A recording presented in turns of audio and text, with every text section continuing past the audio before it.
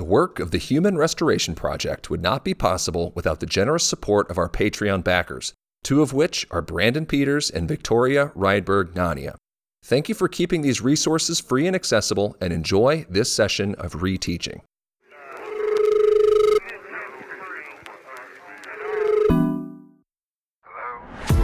This is an audio recording of an article published on July 25th, 2019 to our Medium page by me, Nick Covington, as HRP's Book of the Month for White Rage, The Unspoken Truth of Our Racial Divide by Carol Anderson. You can read the full article and find more by other contributors at our Medium page by clicking the link in our show notes.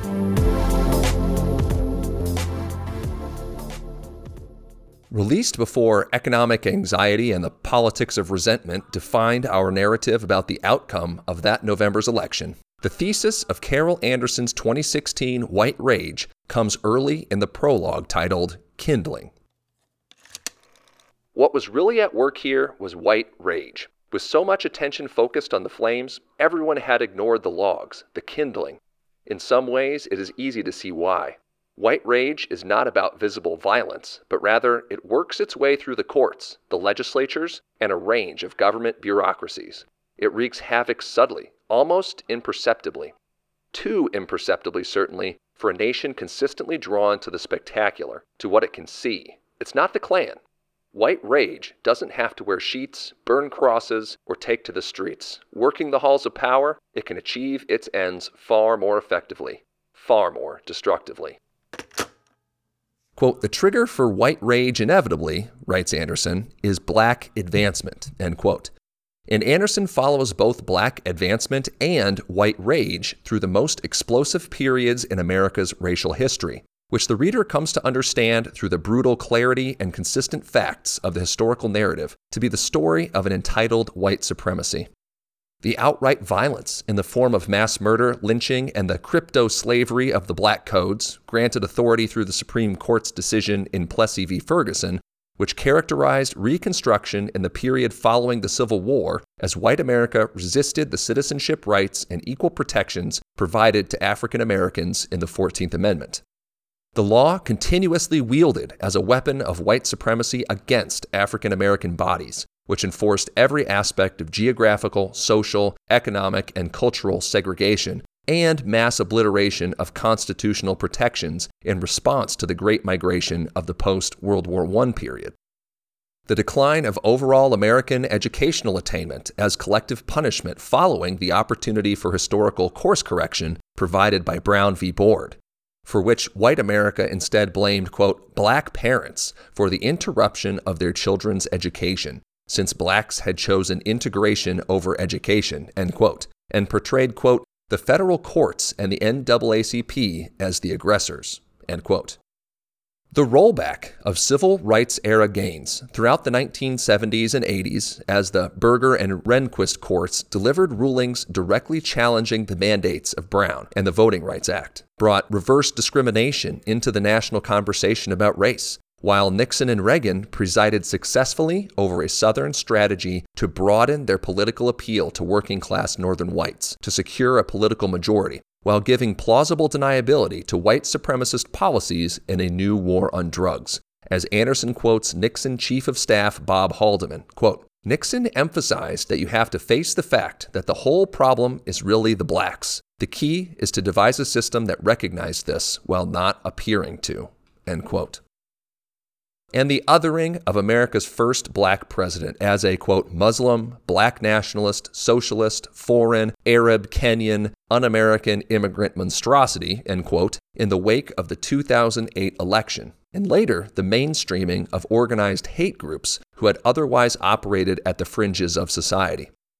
Accompanying this othering was a fraudulent state-level legislative purging of voter rolls and mass disenfranchisement, as protection against supposed voter fraud, or alternatively, the demographic transformation of political coalitions, which culminated in the 2013 death blow to the Voting Rights Act in Shelby County v. Holder. In this same period, Trayvon Martin, Sandra Bland, Walter Scott, Tamir Rice, Freddie Gray, Rekia Boyd, and Eric Garner became headlines and household names as victims of unpunished police violence, which led white America to conclude that all lives matter. And in June 2015, a 21-year-old white man, radicalized by resurgent and emboldened online hate groups, hoped to start a race war when he entered the Emmanuel AME Church in Charleston and murdered 9 black worshipers. Incidentally, the suspect, boasting a Confederate States of America license plate on his car, was arrested without violence. Police later bought him Burger King and described him as quiet, calm, and not problematic. So why, as educators, should we particularly care about this history lesson? Why should we care about white rage? What Anderson makes so apparent in her narrative is our inheritance of America's supposed racial past is really our present mythologized through the lens of national progress as a form of self-preservation, white self-preservation, to erase our contemporary connections even to recent history, and I'll quote at length. Confronted with civil rights headlines depicting unflattering portrayals of KKK rallies and jackbooted sheriffs, white authority transformed those damning images of white supremacy into the sole definition of racism. This simple but wickedly brilliant conceptual and linguistic shift served multiple purposes. First and foremost, it was conscience soothing. The whittling down of racism to sheet-wearing goons allowed a cloud of racial innocence to cover many whites who, although resentful of black progress and determined to ensure that racial inequality remained untouched, could see and project themselves as the kind of upstanding white citizens who were positively outraged at the tactics of the Ku Klux Klan. The focus on the Klan also helped to designate racism as an individual aberration rather than something systemic, institutional, and pervasive. Moreover, isolating racism to only its most virulent and visible form allowed respectable politicians and judges to push for policies that ostensibly met the standard of America's new civil rights norms, while at the same time crafting the implementation of policies to undermine and destabilize these norms, all too often leaving black communities ravaged. This is the historical and contemporary context in which our communities and the laws and the means of policing them exist. The ecosystem out of which our school systems, policies, and curriculum are staffed, developed, and implemented, and of course the everyday environment in which our students, their families, and we ourselves live, work, learn, and teach. What and how we teach are not and cannot be separated from this context and the past events that inform it, neither in the way that it shapes our environment nor our perception of our place and our role in and apart from it. However, in understanding and recognizing our connection to this not past, we can be prepared to call out and resist the shifting language of white supremacy in our systems and institutions whose contemporary manifestations continue to haunt us through inadequate and inequitable school funding formulas, which ultimately drive inadequate and inequitable educational outcomes. The de facto segregation of America's public schools. Voucher schemes and so-called school choice legislation that seek to funnel public money into private institutions where there is fertile ground for discrimination. Zero tolerance and discriminatory disciplinary policies that isolate, suspend, and expel students of color at a higher rate than white students. Ability grouping, tracking, and limiting curriculum opportunities for students with low test scores, low grades, inconsistent attendance, and absenteeism. The consequences of white rage manifested as economic and social impoverishment for entire regions of the country. As Anderson notes, quote, "The states of the Deep South, which fought Brown tooth and nail, today all fall in the bottom quartile of state rankings for educational attainment, per capita income, and quality of health," end quote. A generational wealth gap, which prompted Ta-Nehisi Coates to remark that, quote, "Perhaps no statistic better illustrates the enduring legacy of our country's shameful history of treating black people as sub-citizens, sub-Americans, and subhumans than the wealth gap," end quote. A carceral state that boasts the highest prison population in the world and simultaneously imprisons 5 times as many black Americans as whites. The restriction and abridgment of voting rights in poor communities, which are traditionally and often deliberately communities of color, and limiting the restoration of voting rights for felons. And immigration policies that target marginalized and vulnerable communities and separate families and children from their parents and caretakers. Reflecting on the national impact of Brown in the face of declared massive resistance from the Jim Crow South prompted Alabama Congressman Carl Elliott to wonder aloud, quote, "Whatever happens in America's classrooms during the next 50 years will eventually happen to America," end quote. And as we shift our understanding from racism and white supremacy as an individual aberration expressed through outright violence and open discrimination, viral videos of police shootings or civil rights-era images of dogs used against nonviolent protesters, to something systemic, institutional, and pervasive. Say that black students are 3 times more likely to be suspended from school than white students. It is so vitally important for us as teachers to understand our individual and collective complicity, how our supposed colorblindness fails us and the children we teach, as well as our individual and collective power to resist these structures in our classrooms. In their 2017 article, The New Racism of K-12 Schools, centering critical research on racism, Coley, Pizarro, and Nevarez summarized their analysis of over 4,000 articles focused on racial inequity in education research as they relate to the structural analysis of racial oppression in schools.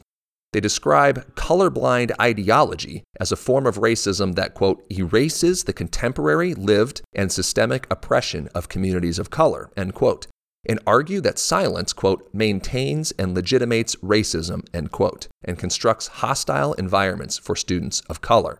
And I'll quote at length. Another prominent theme to emerge from the literature was the manifestation of colorblind racism in schools.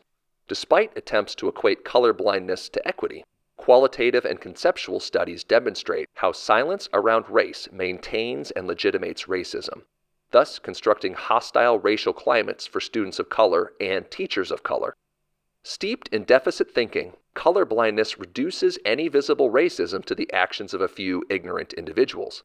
This allows systemic mechanisms of racism, for example, tracking, curriculum, and student surveillance, to be ignored as explanations for racial inequality and replaced by individual-based rationales. For example, students of color are lazy, behaviorally challenged, or intellectually deficit.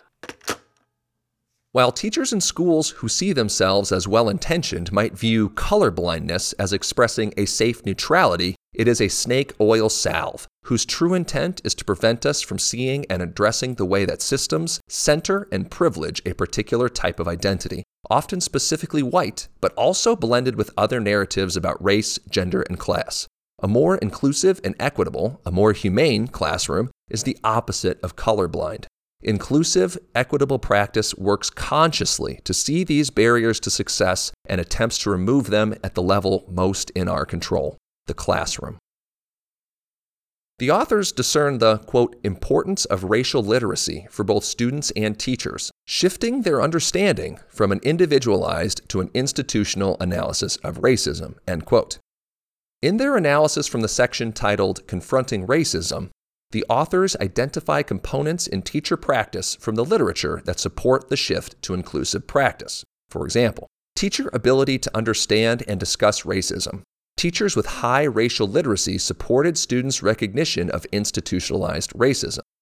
Also, racial literacy and anti-racist pedagogy improve student ability to process and confront racism. And critical pedagogy is specifically identified as, quote, a prominent mechanism for developing students' ability to navigate and deflect racism, end quote. These practices that facilitate students' ability to navigate and process racism also contribute to positive racial identity and positive self-concept, which correlate positively with academic achievement.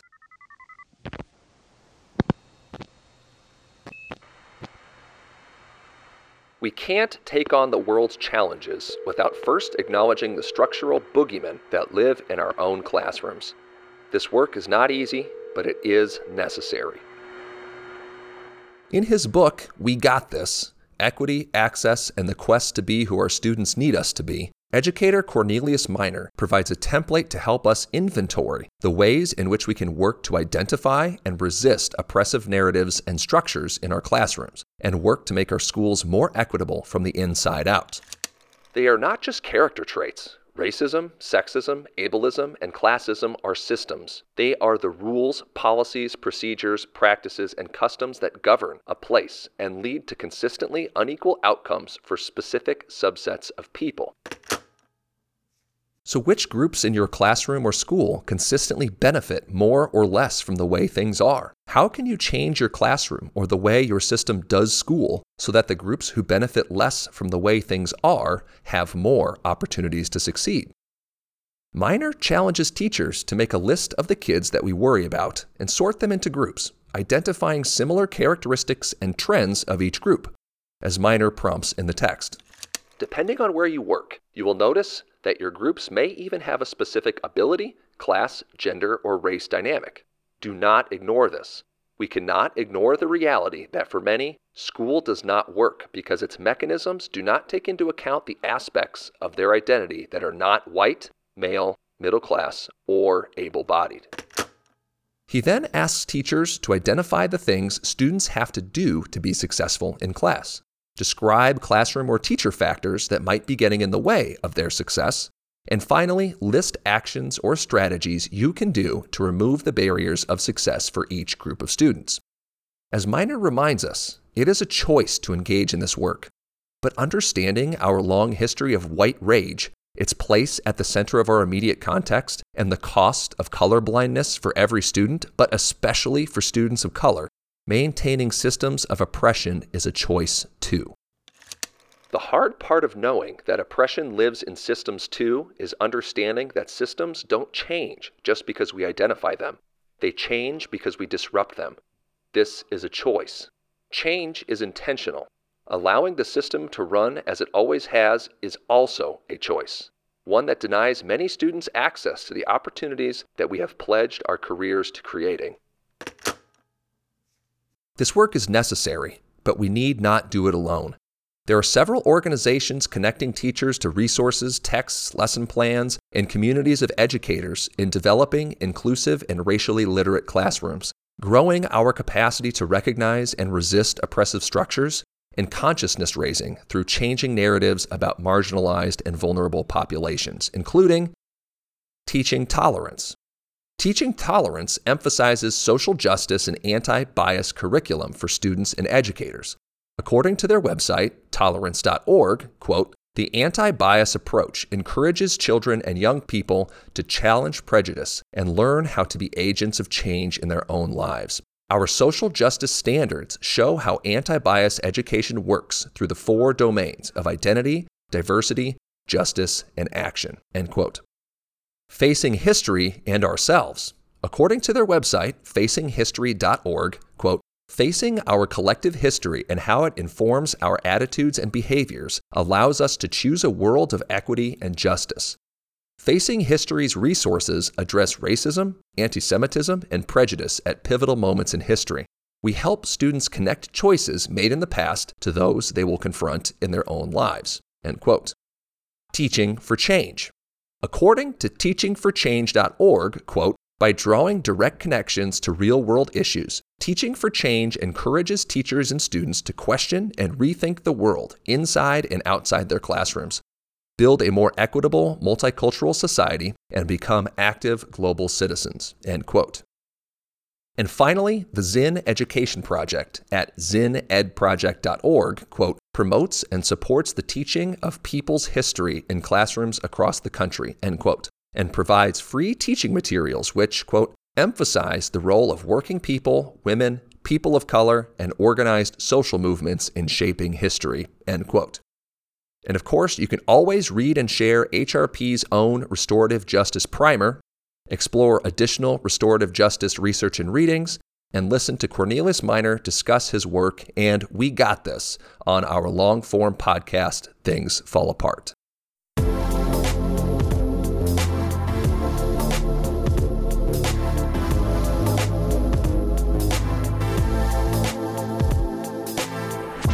The Human Restoration Project is a nonprofit dedicated to informing and spreading progressive education through free educational programs, resources, and online materials for teachers, families, and students. You can learn more and follow us at humanrestorationproject.org or on Twitter at HumResPro. Follow founder Chris McNutt at McNuttGISA and myself at CovingtonAHS. Be sure to add the hashtag RestoreHumanity. You can also leave us a message on Anchor by clicking the link in the show notes, and we hope to hear from you.